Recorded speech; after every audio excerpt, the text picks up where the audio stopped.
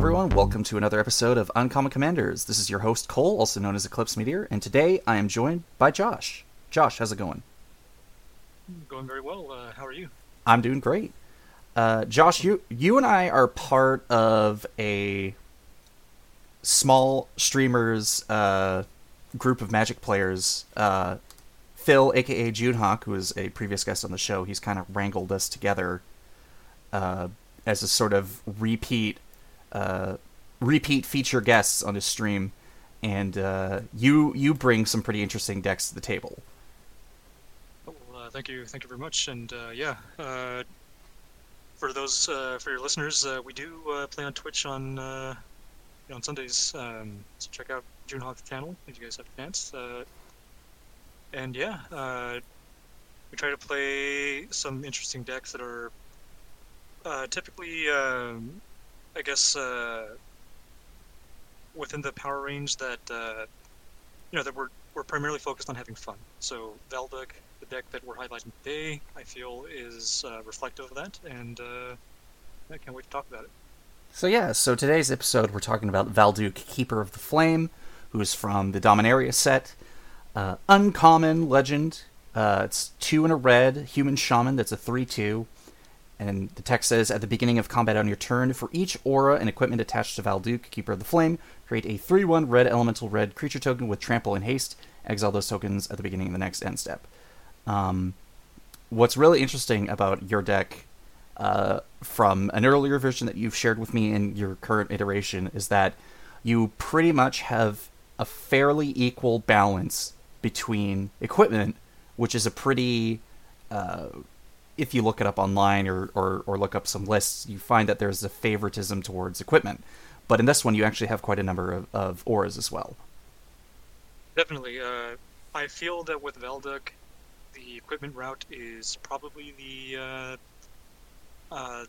more synergistic route from the standpoint of having a consistent board presence with him.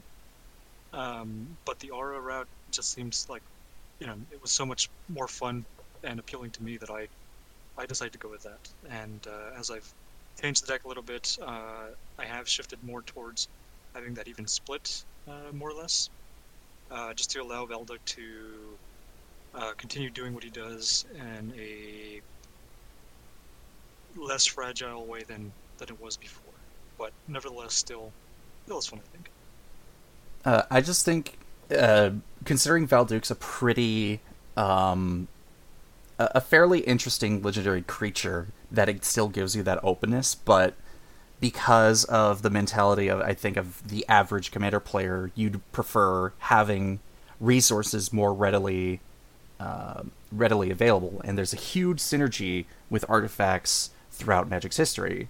So, still being able to focus on auras, which is not a typical red strategy. You'd expect sort of an Enchantress build, maybe in sort of the Selesnya colors. Choosing on purpose to select auras and have more of an immediate impact and value by having it just simply enter and equipping to a creature like that's interesting and really exciting to talk about. Definitely, I kind of wanted to do that because I feel that that's sort of Red's meta. Of course, we usually see this in the form of like combat tricks, burn spells, and such. But having cheap auras that I can just put on a creature right away in a way that I'm trying to get some value out of, but also reflect that meta of Red, which is trying to I guess play from a standpoint of using raw power and emotion and such. I think is reflected well with the cheaper auras that I selected for the deck. But before we go kind of talking about the auras that you've put in the deck and sort of the other enchantments, let's talk about the bulk of the creatures that you've decided to put in the deck. So I'm looking at your list, and you only have 11 creatures. And all of these have some pretty neat utility with the deck. So first off, we got Bloodmark Mentor. It's a 1 red and 1 generic 1/1 Goblin Warrior that says red creatures you control have first strike. First Strike as an ability, especially coinciding with the trample and haste of your elemental creature tokens, as well as Valduke possibly being an attacker.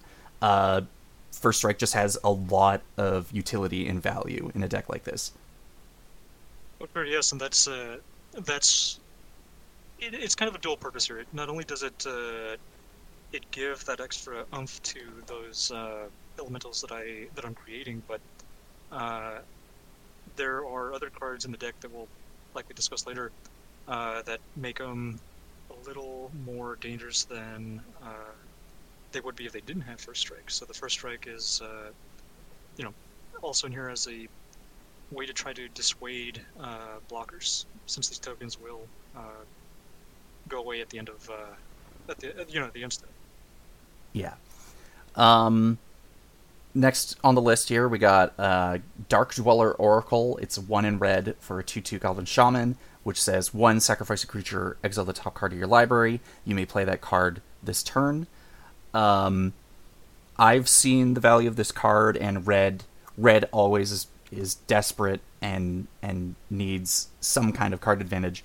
Turning your tokens into maybe even just 1, maybe even 2, and as the game goes on and you have more mana available, you're more incentivized to sacrifice a group of creatures for 2, 3, 4, 5 mana and be able to cast things off the top of your library. And the overall curve of your deck is also pretty low, so you're able to get your card advantage and not feel like you're falling behind. Exactly. I might as well do something with those tokens since they are, like I mentioned, leaving at the end step. So Dark Dweller Oracle is perfect. Gives me that impulsive draw. Gives me a chance to come into a card that I really need, or maybe just into another artifact or enchantment that might benefit my board state at that point. Next on the list here, you got Harmonic Prodigy from the recent Modern Horizons 2. It's 1 in red for a 1/3 human wizard with prowess. And if an ability of a shaman or another wizard you control triggers, that ability triggers an additional time.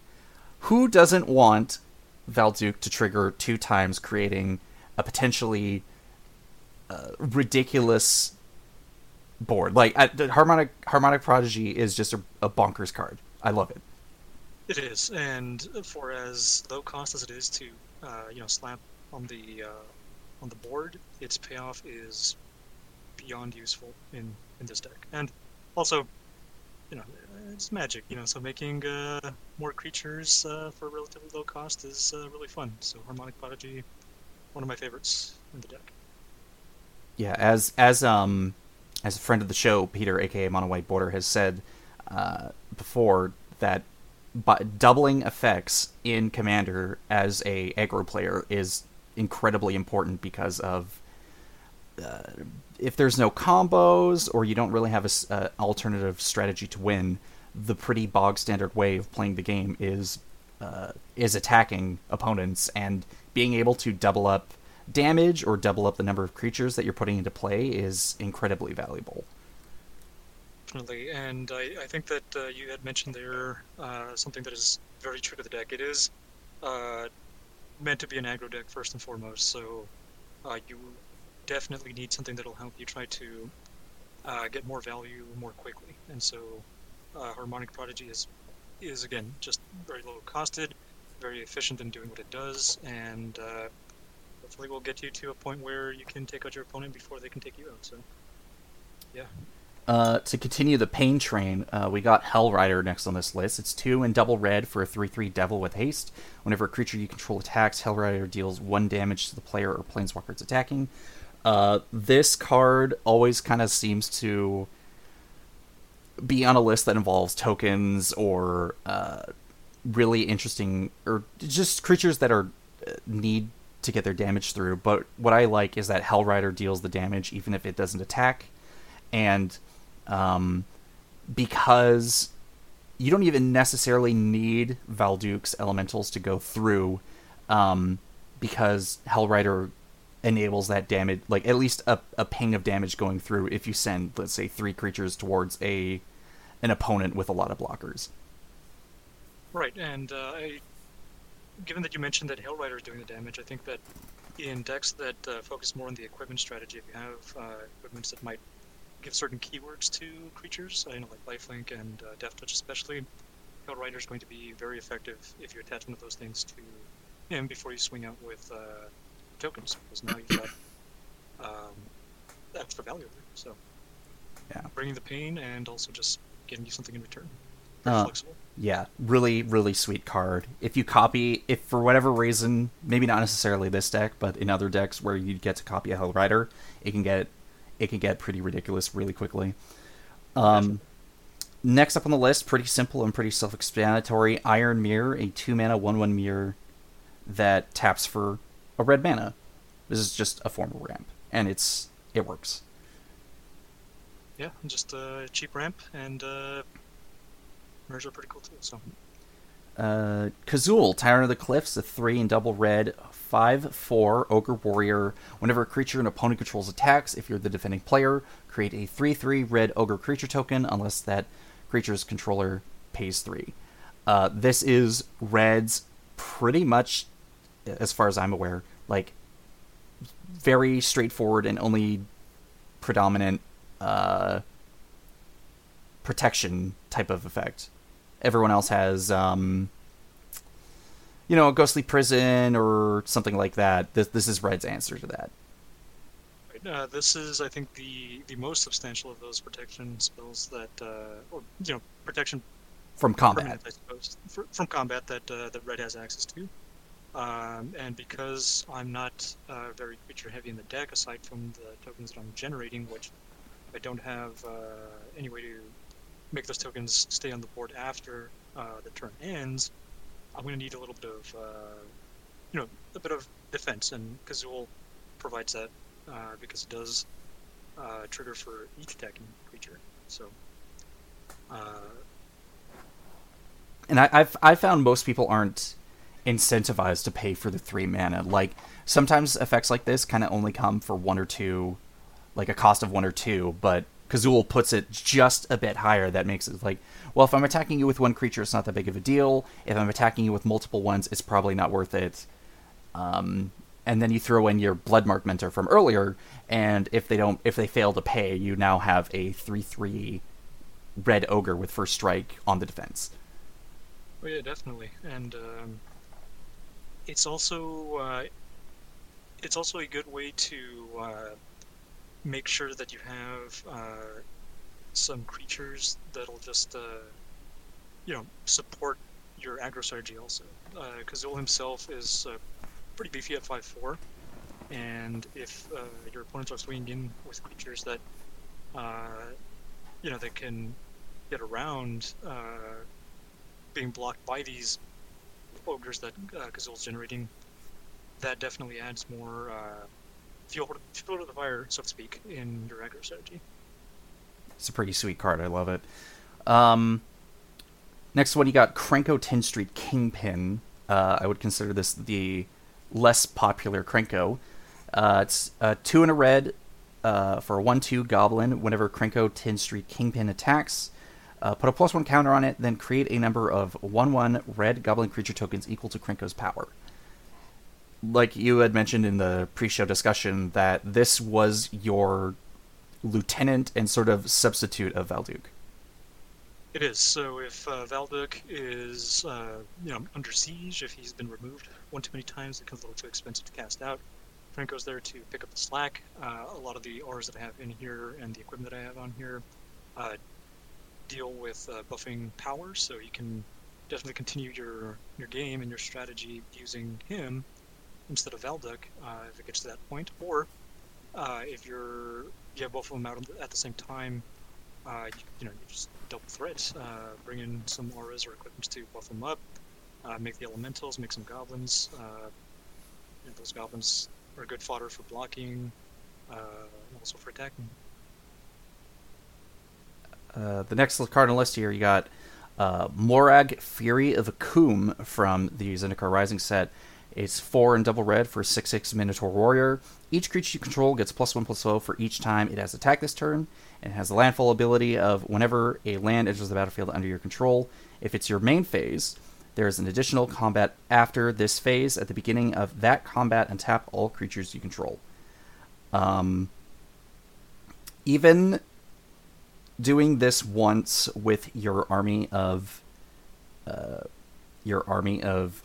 existing elementals, also in addition to triggering Valduke an additional time by re-entering combat, this is a pretty strong effect to have in the deck.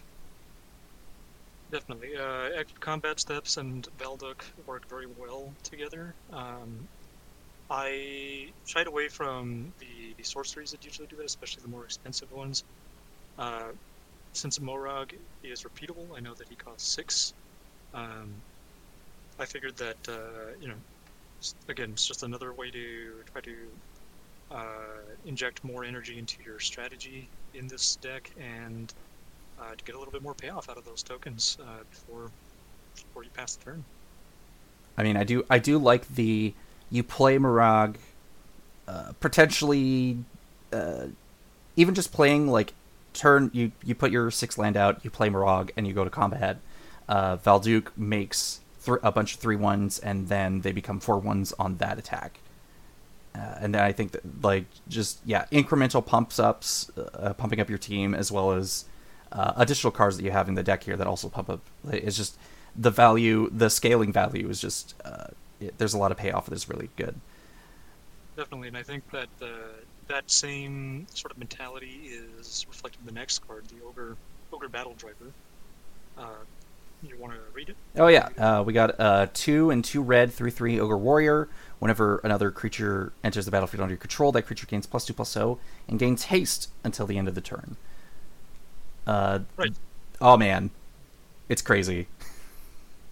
Yeah. Since those tokens are fresh every turn, you're getting that extra 2 points of damage in, possibly. That could be a big difference for an aggro deck like this, and the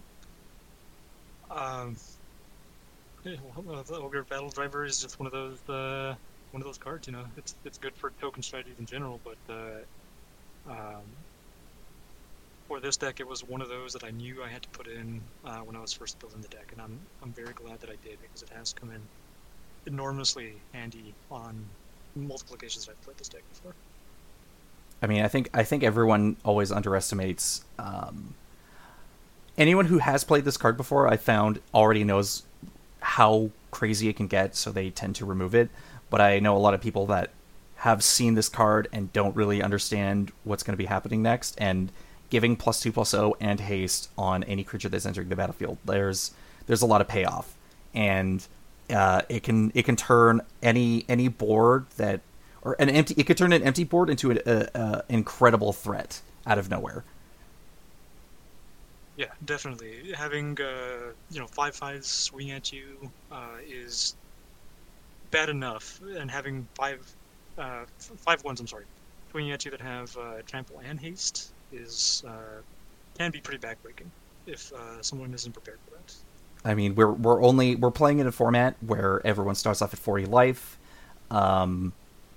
Normally, early game plays might just simply be, well, I attack you with my early Mana Dork or something if I'm not able to fully utilize it, but Valduke in particular, I find, can very quickly create a small army, and even if you're only generating maybe 3 tokens per combat, having them all come out and be 5/1s, you're sending 15 damage to an opponent, and you don't care if these creatures die or not. It's whew. I love red. Playing red's great, and this deck really just speaks to me.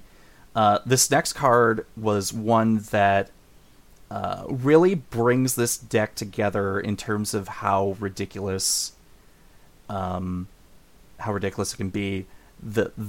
And also kind of ties into red's sort of philosophy of sort of you put your whole body into the investment. Storm Herald from Theros Beyond Death. It's a 2 and a red for a 3/2 human shaman with haste, and when Storm Herald enters the battlefield, return any number of aura cards from your graveyard to the battlefield attached to creatures you control. Exile those auras at the beginning of your next end step. If those auras would leave the battlefield, exile them instead of putting them anywhere else.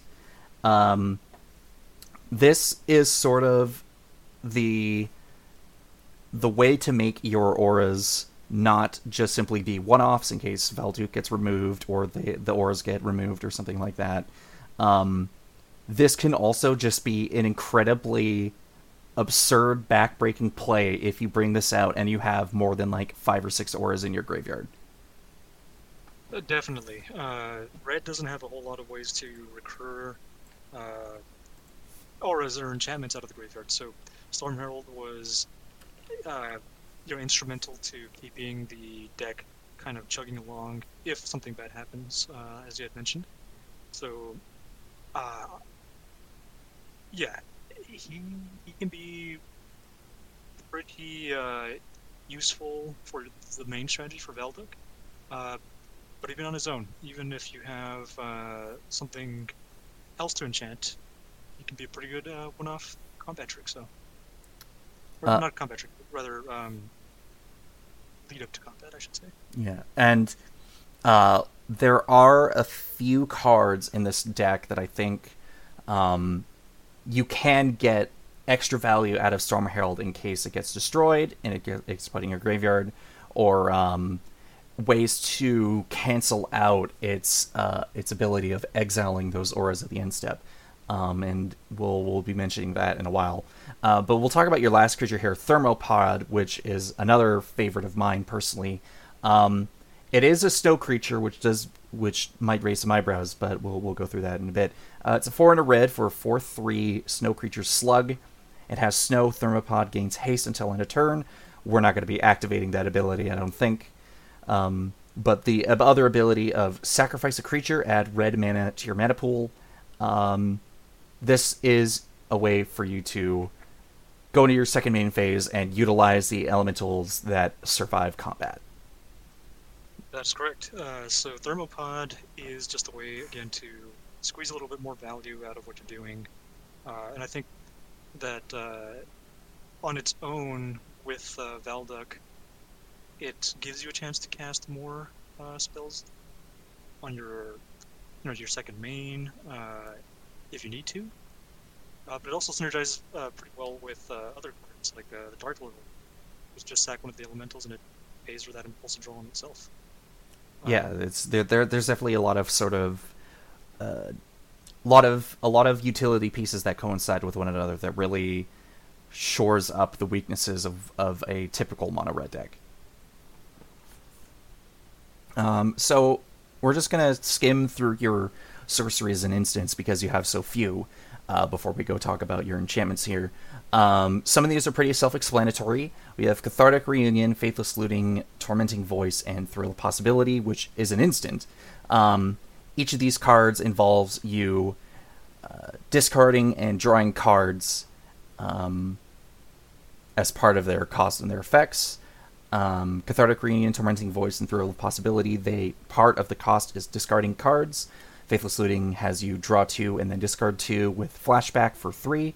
And then finally of your list here, you have a Blasphemous Act, because sometimes the big red reset button is just simply a one mana board wipe. Well, sometimes you need it, yeah. As fun as it would be to keep all of what you got going on, sometimes you just need to wipe the board clean. So Blasphemous Act is is also is something also that I think can work off of Valduk too. You if you don't have enough creatures on maybe your opponent's side of the field, you can your creatures, the elementals that you generate off of Valduk will count towards spells cost. So you could just swing in, and then after that, whatever you have surviving will help you reduce the cost of this card. Yeah, it's a Blasphemous Act. Oh man! Anytime everyone's like, "Hold on, I'm counting creatures," that's kind of when you know what's happening next. One of the last things I noted, and something that I've become a fan of, is that as Magic's recent sets have come out, there's sort of been a lot of synergies that tie into the Cathartic Reunion, Tormenting Voice, Thrill Possibility style of cards, where as part of the cost you discard. So there's been, at least to me, a lot of red cards that want you to discard, because you're able to recur them later. There's a few more red effects that return instant sorcery cards to your hand.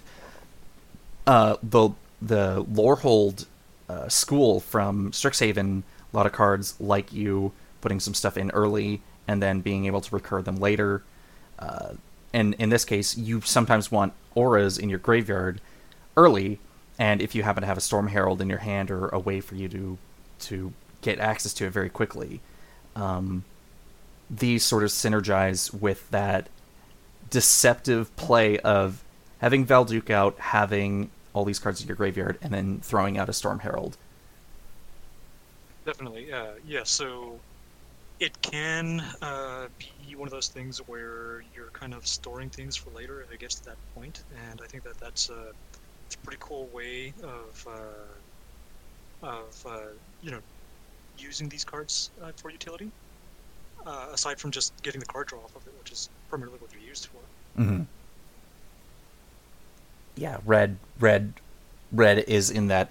Red's in the awkward spot where you can't just outright draw cards, and this is a pretty. Besides impulse drawing, this is a pretty neat alternative. All right, so now we're kind of at what I would consider to be the real meat because of how enchantments auras are in this style of deck compared to your artifacts. This is sort of the give and take here of the two parts of Valduke. If you're playing equipment, there is a sense of permanence because even if Valduke dies, the equipment still sticks around for utility later, but you have to pay the extra mana to re-equip them. But in the aura case, where it is definitely more fragile and you have far less of a chance of recurring it outside of a single card or two cards. There's immediate value in putting these into play and putting them on Valduke. Right, exactly. A lot of the auras that I selected in here are Lord of the Ground and meant to try to get you that immediate value. So, you could try to get in that extra punch sooner. So we're gonna kind of blitz through these because some of these are pretty self-explanatory, and as we go along, some of them are a little more nuanced. But let's start with just the base enchantments. You have Goblin Bombardment, you have Goblin War Drums, Impact Tremors, you have Outpost Siege, Shared Animosity, you have Tooth and Claw and Underworld Breach, and then finally Warstorm Surge. Oh man, where do I get started with all of these? Being able to utilize your tokens on second main phases, just there's so much value here. Goblin Bombardment, being able to convert your 3/1 elemental into just 1 damage at any target. Especially maybe if combat goes wrong or you need to change the math a bit. You need to get rid of utility creatures, you need to get rid of problematic planeswalkers that might be hampering your strategy. There's just Goblin Bombardment is the best way to go, and it's super neat. It is, and I am glad that this was reprinted because its price beforehand was, I think, just out of what I was when I was making this deck. Yeah. Next one we have is Goblin War Drums. Each attacking creature you control. Oh, wait a minute. Oh, what's the errata on this? Because this is an old card. Yes, simply it's creatures you control have menace. There we go. Okay. Yeah, this. Sorry, go ahead. No, I was going to say just evasion, more evasion. Having to be blocked by 2 creatures is just. I don't know. It's just there's just some beauty. I don't know. There's just some beauty in all of this. Of like, all right, my creatures have trample. They can have first strike. They can have menace. I'm going to hit you one way or another, and I'm going to make you work for it. Exactly. It's trying to get the most out of what you can, and trying to make it a little tougher for your opponents to sort of survive your your attacks. I think that in most token decks, if you're making a lot of tokens, that's cool. But if they get chumped, it's maybe not always the most effective thing. But with giving them a little bit more evasion, as you had said, it becomes that the thing where now your opponent is having to do more work to figure out how they're going to block, what the math is going to come out to, and it just fits particularly well with a token aggro strategy like this. The next enchantment you got here, you got Impact Tremors, 1 in red. Whenever a creature enters the battlefield under your control, Impact Tremors deals 1 damage to each opponent. Taking into consideration of like Hell Rider, your Ogre Battle Driver, taking into consideration Goblin Bombardment, there's just numerous ways for you to ensure some kind of damage is going through, and it isn't exactly just tied to the elementals attacking. And in case someone happens to keep your board tapped for, maybe Authority of the Consuls, or having just having something that keeps your creatures entering tapped, you're still able to have some kind of additional value, and it hits each opponent. Right, exactly. So the next one, you have Outpost Siege. Now, I guess my question is, do you always prefer the Cons mode, which enables you to get a card, or do you actually use the Dragons mode? Well, here it's flexible, right? So I want to try to get as much flexibility out of some of these cards as I can, and with the Outpost Siege, if I'm in a position where I feel that the Dragons mode, which will deal damage to target creature player whenever any of my creatures leave the battlefield, I'll go ahead and do that. Or if I feel that maybe I'm lagging behind with the Cons mode, so that at my upkeep I will exile the top card of my library and then have the chance to play that into the mid turn. Yeah, I'm so used to seeing Cons mode that everyone seems to neglect the Dragons mode. But I feel in a deck like with Valduke, where you're capable of, if you're not keeping him into play through a certain effect, you want the additional benefit of them leaving, and if you're not able to utilize them for mana or card advantage, having them deal damage, I think, is pretty neat. Right. Next card, Shared Animosity. Whenever a creature you control attacks, it gets +1/+0 until end of turn for each other attacking creature that shares a creature type with it. Yeah, again, ticking up the power of your elementals as they're attacking. Hey, if it's 2 of them, they both get +2. Or, no, they get +1. It's always, they don't count themselves. It's always whatever else is in play, they get a +1. But it's just Shared Animosity in a tribal deck is pretty bonkers. But in this case, where most of your attacking creatures are already elementals, this is pretty nutty. Yeah, I've seen the power of Shared Animosity, both from being the attacker and being the defender on the receiving end of something like this, and giving it to a mass amount of creatures of shared creature type that already have trample is, just, I guess, the cherry on top of combat here. You're likely going to be generating plenty of elementals, so you'll get a good return off of 3 mana that you're investing into this card. Just kind of rounding out the last bit of your standard enchantments here. Tooth and Claw, sacrifice 2 creatures, make a 3/1 red beast creature token named Carnivore onto the battlefield. This enables you to convert your temporary 3/1s into a permanent 3/1. Underworld Breach. Each non-land card in your graveyard has escape. The escape cost is equal to the card's mana cost, or mana value, plus exiling 3 other cards from your graveyard in the beginning of your end step. Sacrifice Underworld Breach. This is not a combo piece. This is just simply getting extra value out of stuff in your graveyard. And finally, one of my favorite enchantments of all time, Warstorm Surge. Whenever a creature enters the battlefield under your control, it deals damage equal to its power to target creature or player. Hey, throwing around lightning bolts in people's faces and then attacking them is pretty exciting stuff.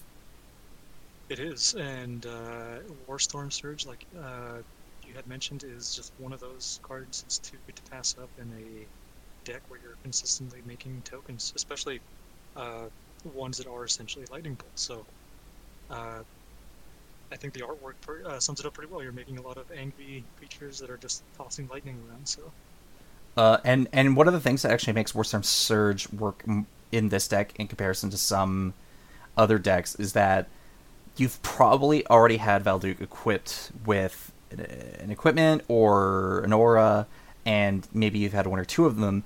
Being able to put Warstorm Surge out at 6 mana before combat, you get a more immediate payoff than a deck that doesn't focus on tokens as much. So you do get some more immediate value out of casting a Warstorm Surge. right, and it's also in line with those other enchantments we've already talked about that can get around a strategy that might try to shut you out of attacking, because it will simply trigger on ETB. So if you're trying to continuously get some value out of your creature, but you're being denied that that precious attack that this aggro deck wants to do, Warstorm Surge is a good way to go. I might have also considered putting in here another card like Pandemonium, which essentially does the same thing, but given how fragile the deck can be if Valduk himself is taken out, I shied away from putting that card in. Which, for the listeners, Pandemonium is essentially like Warstorm Surge, except it triggers off of everyone, so it's a reciprocal effect on Warstorm Surge. Yeah. So now we're going to look at your list of auras that you have here. In a previous list, your auras were a little more saturated before you switched back over, but I think the list that you still have here is pretty interesting. We're going to look at Betrothed of Fire. It's a 1/1 red aura. Sacrifice an untapped creature. Enchanted creature gets +2/+0 until end of turn. Sacrifice enchanted creature. All creatures you control get +2/+0 until end of turn. I find this is a pretty neat little aura that in an act of desperation, you can sacrifice Valduk to pump your board, but also making Valduk into sort of a Voltron build in an emergency situation as well. Yeah, and so that I think fits very well with what the deck wants to do, obviously, and just the philosophy of red as we've discussed. But I'm going to be honest with you here, I put this card in here just because I love this card so much. It's one of those cards that I've had some experience with at the kitchen table. It's so fun, and yeah, the value that it provides here is just flexible again. And I mean, Valduk, like I find, talking with some people previously in the last few episodes, sort of this is the type of card that really kind of has the spirit of Commander, as well as just being a Magic player. That's like, this is definitively like a pet card. Like, it manages to fit really well in this, and this is probably the only time I'm going to be able to play it in this type of deck. Oh yeah, definitely. And I just, I couldn't pass up the flavor also. Valduk is the keeper of the flame, and now he's going to be betrothed to that fire. So, fun. Very fun. Next aura we got here, it's 3 in a red. Bloodfire Infusion, with the clause that it can only enchant a creature you control, meaning you can't just throw this arbitrarily on someone else's stuff. It has red, sacrifice enchanted creature. Bloodfire Infusion deals damage equal to the enchanted creature's power to each creature. So I guess with a bit of setup, this can be a board wipe. Right, and that's essentially what the role that it's fulfilling in this deck is. It's something that I can keep in here to get a few tokens with as time goes on, but it's primarily in there in case I need to pop it off and just clear the board and just kind of reset. With some of the other enchantments and artifacts I have that will pump Valduk's power, this is perfect because he becomes really big, and this can act essentially as a second Blasphemous Act if I needed to. And not only that,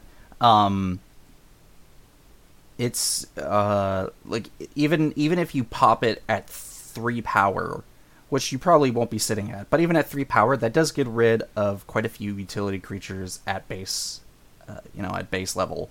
But the ceiling is definitely pretty ridiculous. And as you've mentioned before, sort of having a potential way to give Valduk a couple keywords, there could definitely be some pretty noticeable payoff for having this card go off. Right. We're gonna look at Bravado. Enchanted creature gets +1/+1 for each other creature you control. Again, Valduk does not necessarily need to just go wide. You can also go tall, with Valduk being your surprise. I call it sort of like the surprise Voltron. Most people would look at the ability to make a bunch of elementals and be like, all right, that's good enough. But Valduk can also turn sideways. Yeah, definitely. Valduk can turn sideways, and with what you're generating, even if if this is the first thing that you get out with Valduk, it's going to give you that extra pump, but as time goes on, of course, it gets better and better. And it could also work with Krenko,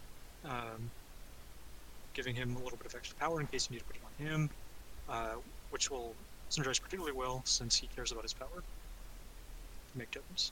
But it also manages to make him a little more tough, so he doesn't just die outright in combat. And yes, that's actually a good point that you brought up there. A lot of the auras that I had in here, and many of the ones that I had in here that I took out, were auras that gave Valduk extra power, but no extra toughness.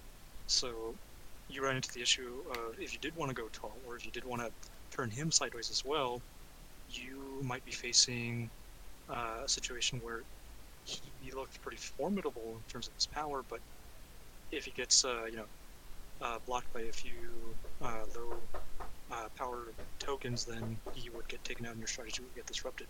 So having something like this that'll beef up his defenses is also really good for trying to get in with him and possibly going tall as well.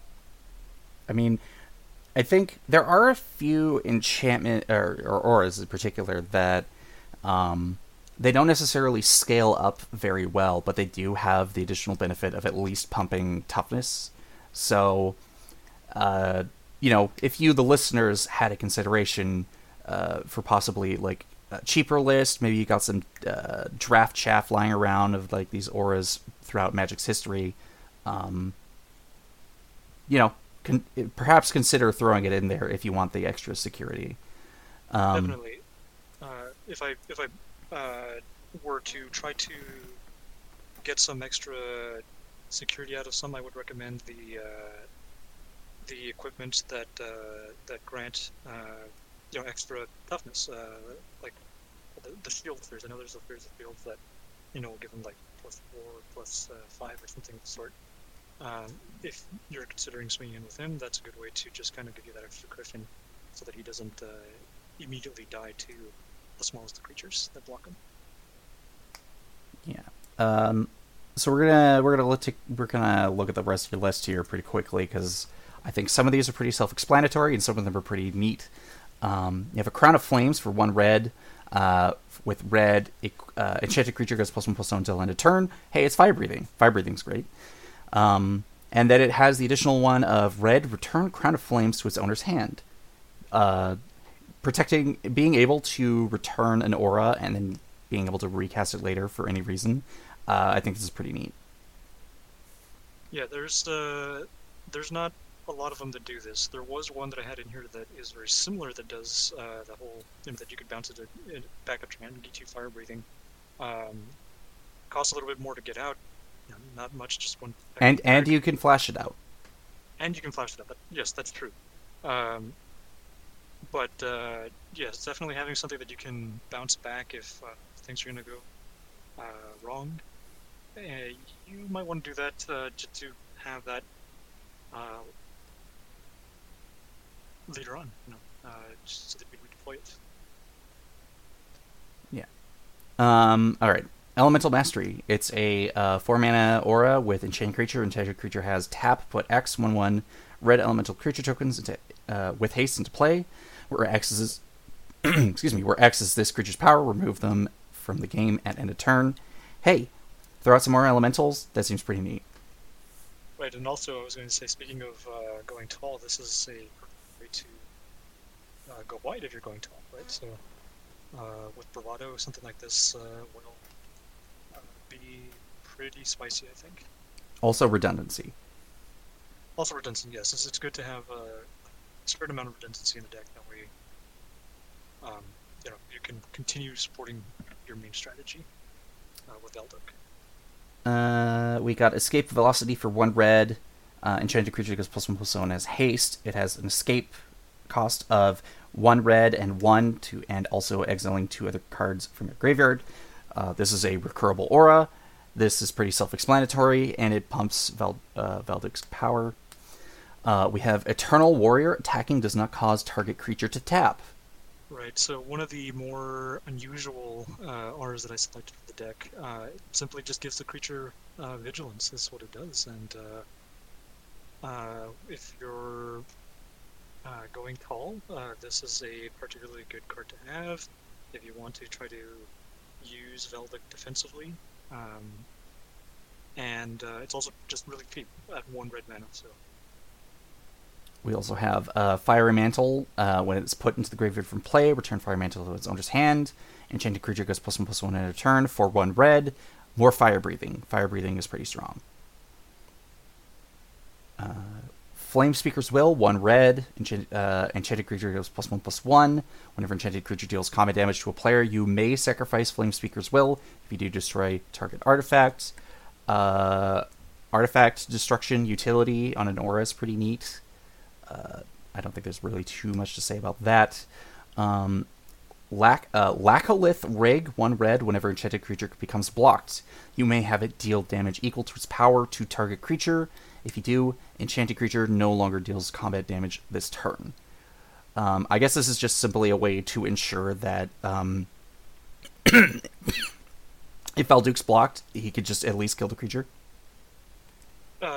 Yes, you can do that, and I am gonna say that even if you're not using it for that purpose, so as a kind of way to dissuade them from blocking you, you could also still use it proactively, right? So you hit somebody with it, and you can get rid of a problematic creature that they wouldn't have otherwise blocked with. Yeah, and it's, if you can at least, if they do just chump block it, like, you're like, all right, boom, and it doesn't even necessarily need to be. It doesn't even need to be the same player attacking, so it could be someone else's. It's you can use it politically. Let's work together. Just boom. I think that's pretty sweet. Next one, we've got Lutilla's Orders. It's 2 mana. You can flash it in. Whenever enchanted creatures deal combat damage to defending player, you may have it destroy target artifact that player controls. Again, artifact removal, considering you've sort of shoved aside your sorceries and instants in favor for this, I think this is a pretty strong effect.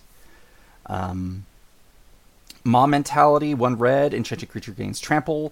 If all non-wall creatures you control attack, enchanted creature gets +X, +O until end of turn, where X is equal to the number of attacking creatures.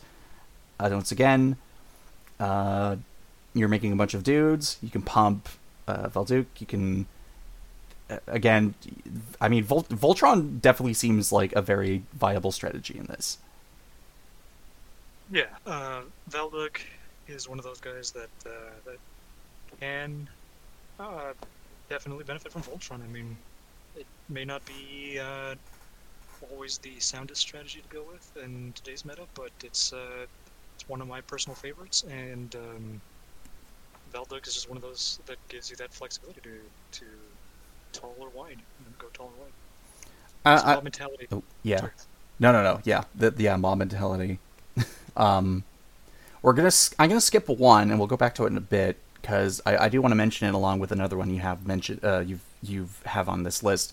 We're going to talk about the Brute, where target creature gets +1/+0 for 1 and a red. But you can pay 3 red to regenerate target creature. The Brute enchants. Protecting your commander and potentially any other creatures is pretty important. Yes, a very unusual card to say the least, but one of the most unique auras in red, I feel. Also, especially the artwork is just the Hulk, basically. Yeah, this dude looks kind of like Lex Luthor. Just had a really bad day and hulked out. He's just kind of coming after you. So, pretty interesting artwork there. And again, introducing, at least back in the day when Magic's color wheel and all their philosophies and what they were allowed to do back then, having regenerate in red is pretty invaluable, and especially in this. Right, and very very quickly, I will say that this is, if you have the mana for it, good for surviving your Blasphemous Act, because Blasphemous Act doesn't true, yes. prevent you from regenerating your creatures. So, one of, like I said, the most, I think, underrated auras that could go in this deck. Thunderous Might, 1 to red. Whenever enchanted creature attacks, it gets +X/+O until end of turn, where X is your devotion to red.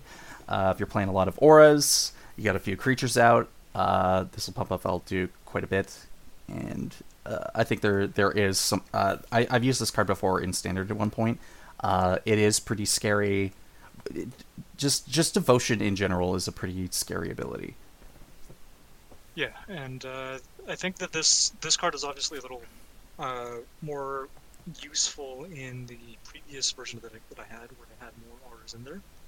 But even now, just at the floor of it, providing you with that extra creature for 2 is not bad, and then giving you that ability to swing in for a little bit extra damage when you want to. That's why I kept it around. So now we're going to swing back, and we're going to mention also the last aura on your list here. You put in Shiny Impetus, which is a 2 and a red enchanted creature has +2/+2 and is goaded. And whenever enchanted creature attacks, you create a treasure token. And then your other aura is also 2 and red. Vow of Lightning. Enchanted creature gets +2/+2, has first strike, and can't attack you or planeswalker you control.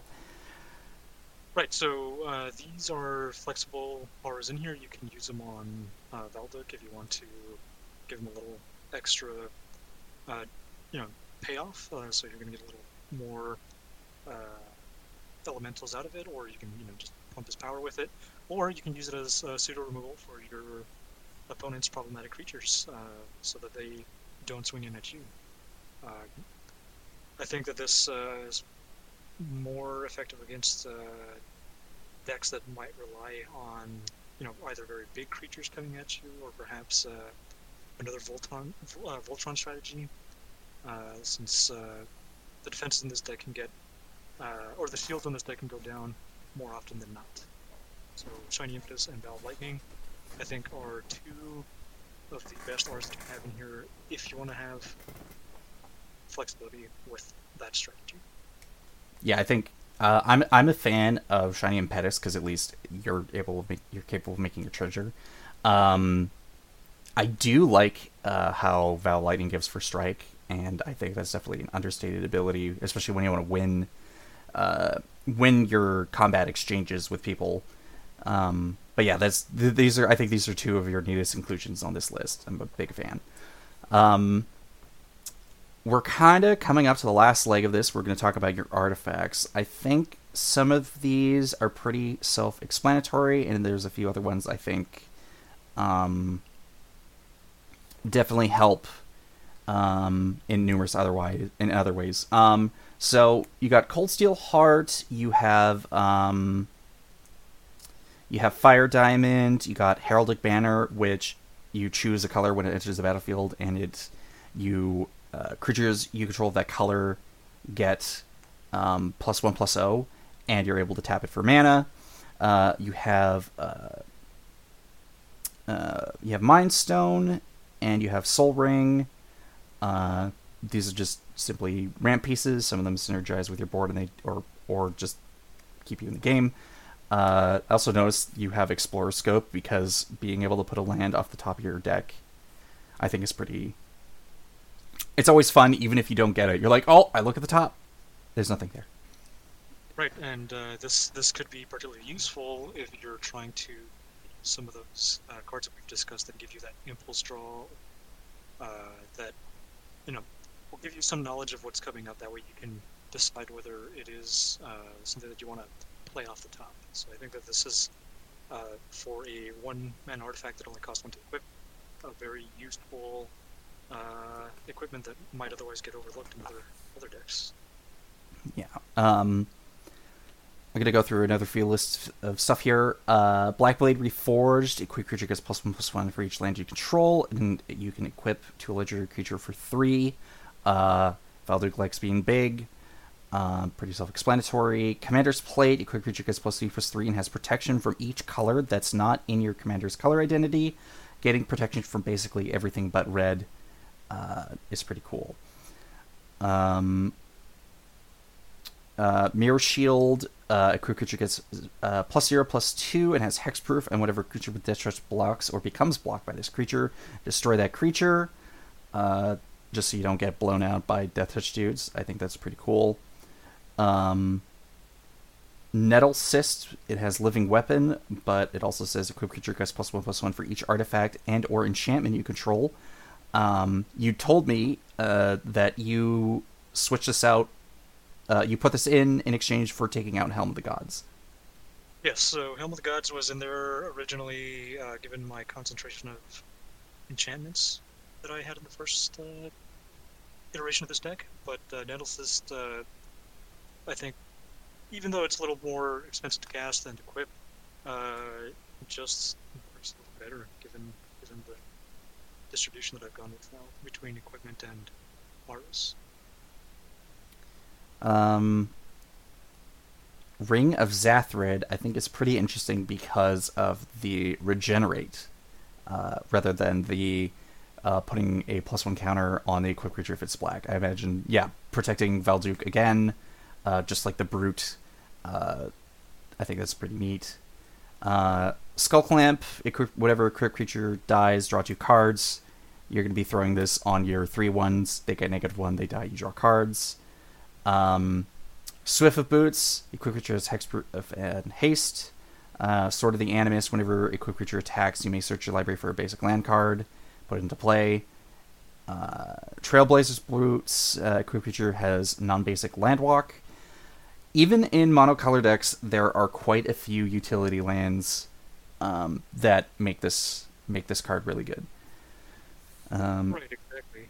Also, this is just another element to support that going tall strategy. So if you do need to get Valduk in on somebody that's being a little evasive, or maybe is getting a lot of life or something of the sort, Trailblazer's Boots and other similar effects like Prowler's Helm or even Hot Soup are very useful for trying to, to continue your strategy, but with that alternate route, the going tall, trying to maybe commander damage them out of the game.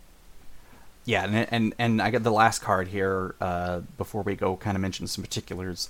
Zephyr Boots from Strixhaven. Equipped creature has flying. Whenever equipped creature deals combat damage to a player, draw a card, then discard a card. Looting is pretty sweet. Again, going tall with Valduk, or even possibly slipping it onto another creature. Again, neat synergy. Really like it. It's a good card. But let's talk about the last few cards that I'm looking at here that are pretty good. We'd mentioned Death Touch and Lifelink before a lot. There are a few cards that really synergize with having a creature with these abilities. So Basilisk Collar, equipped creature has Death Touch and Lifelink with Valduk, and like you mentioned before, the likes of Hellrider, using Bloodfire Infusion, and a few other things. Also, potentially bringing your life back up from the red zone and putting you back up to a pretty healthy life total. It's pretty important in this kind of deck. Right, that's actually why I put it in here, was just to kind of give me that cushion for the crackback, because I realized that that if you don't have your defenses up, your life is gonna get pretty low very quickly. Plus, the death touch might disincentivize people from blocking, or even attacking if you don't attack with Velda. So Yeah, you can do multiple things. pretty good equipment, and always really welcomed in a red deck like this. Crystal Chimes, 3-mana artifact with 3 tap, sacrifice Crystal Chimes, return all enchantment cards from your graveyard to your hand. Considering that you've have this sort of balance, it's not as useful as it was in your first iteration, but I still think that there are a lot of really good enchantments that you'd want to bring back with this. Sure. So yes, that's essentially what it's in here for. And because it can return all enchantments, it can get you back some of those support cards, like Impact Tremors or Warform Surge and so on and so forth, if they happen to get removed from the game. I did just want to mention here that the card that I had in there that filled a similar role in my previous build was Scarab of the Unseen. Scarab of the Unseen from Alliances, a very old and dinky artifact that lets you return all auras attached to a creature back to your hand. So it was a way to just kind of extend the life of those auras if they were going to, or if Wild Duck was going to get destroyed or exiled, or so on and so forth. Plus, it draws you a card at the beginning of the next upkeep. So very good for just defending what you're doing, and also at the very least, if you don't need it, you could just crack it and get a card. Next one we're talking about, this one you had explained to me. I still don't understand banding, but also I'll kind of let you take this one. Helm of Chatzuk. Yes, Helm of Chatzuk. Another pet card of mine. It's a one mana cost artifact that says pay 1 tap, target creature gains banding until end of turn. So looking at what the official keyword ability is, it says here that banding is any creature with banding and up to 1 without banding can attack in a band. Bands are blocked as a group. If any creatures with banding you control are blocked or being blocked by a creature, blocking or being blocked by a creature, you divide that creature's combat damage, not its controller, among any of the creatures it's being blocked by or is blocking. So the way to kind of understand, or the way that I've understood it before, is that you give banding to, for example, Velduk, and you're swinging in with X amount of elementals. You can pair an elemental that does not have banding with him, so now Velduk and this elemental are going to be attacking as a band. And if that is blocked, Velduk and the elemental that is, you are going to, as the controller of that card with banding, you are going to distribute any damage that would be caused to this group as a result of your opponent blocking it, however you choose rather than however they choose. So if you want to point all the damage over to the elemental, it's kind of a way to maybe get a bit of a damage in with Velduk and spare him potentially getting removed from the board by combat. So I'm still low key mad you put this in the deck. I was it's going to so say that frustrating. There was another card that I wanted to put in here that does a pretty similar thing. Yeah. Called Baton de Morel, but you have to pay 3 to give a creature banding. Very fun card, but I took it out because it costs a little bit more to get going, and Helm of Chatzuk is just much more efficient at doing the same thing. So yeah, I think paying 1 mana to cast it and then 1 mana to activate it is just, that's pretty great. The last 2 cards I want to talk about on your list here, there's a couple that we haven't really touched on, but I think that this really just kind of finishes off the list pretty much by itself. Stronic Resonator, it's a 2-mana artifact where you pay 2 and you tap it to copy target triggered ability you control. You may choose new targets for the copy, aka when you go to combat and you're attempting to make elementals with Velduk, you activate the Strionic Resonator, doubling the effect, and doubling the effect is always powerful. Right, exactly. Wanting to get as much value as possible out of what you're doing is always essential, and Strionic Resonator really works very well with the deck, just like Harmonic Prodigy does. So it's just another way to extend your strategy out a bit more. And finally, this card is a house in any deck that utilizes it, because Sundial of the Infinite just simply says, pay 1, tap, end the turn, activate this ability only during your turn. When the elementals are, before you go to the end step with Valduk's elementals, or even Storm Herald, which we had mentioned way earlier, whenever things are going to be exiled, whenever things are going to be sacrificed, whenever something is supposed to happen at the end step, you can just simply say no, and you just end the turn. Right, and not only does it work well with those two cards, it also works really well with Underworld's Breach. Yes. At the beginning of the end step, so you can have a sort of very small combo that can help you,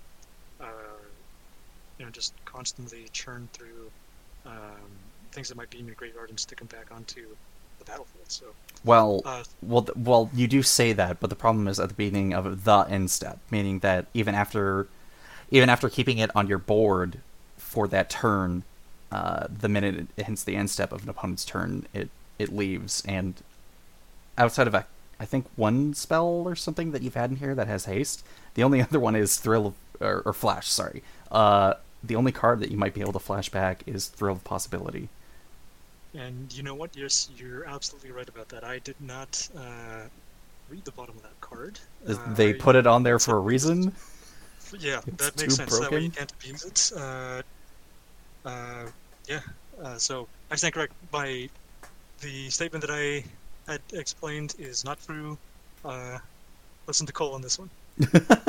I mean, it's if there was some way to activate Sundial of the Infinite every turn, I think that would also just be ridiculously busted, and that card would just not be in. Wouldn't be in Commander. It's just just end your turn. The Sundial, I was aware that you could only activate the sorcery. It was the Underworld Breach that I thought said at the beginning of your instead. Yeah. So that's where my mistake was there. Remember, everyone, read your cards. Yes, reading the card explains the card, as they say. And definitely, I can tell that Underworld Breach was one of those cards that I swapped in. So I don't know. It's just a good card. I don't think there's necessarily anything wrong with it. No. Not. I think not, especially in the way that I'm using this deck. But going back to Sundial of the Infinite, that's definitely, like you said, the house. It's one of the backbones of this deck. If you can keep those elementals around for longer than than they would normally stick around, that's going to be pretty intimidating. That's going to be pretty useful. And with that, kind of after going through the whole bulk of your deck, that's it for talking about Valduk, Keeper of the Flame. Josh, thanks for coming on and talking about your deck. Yeah, thanks for having me. Thanks for inviting me. I enjoyed talking about it, and I think that it's a fun deck, as I've mentioned before. Yeah, I think choosing an alternative route than the bog standard sort of general public opinion, I guess, is what I'd say, is that sure, you could do artifacts, and there's a lot of artifact synergies, but I think if you really kind of dig deep, you can find some pretty interesting auras and aura synergies in red. Just as a last thing, everyone, before we go, you may be able to see Josh and you may be able to see me play EDH over on our buddy's channel over on Twitch. Just look up Junehawk. We're going to be playing with Phil usually every Sunday. And you may get to see Valduk in action, along with possibly some other decks that have been mentioned on previous episodes. With that, everyone, have a good day. Thank you for listening, and I'll catch you next time.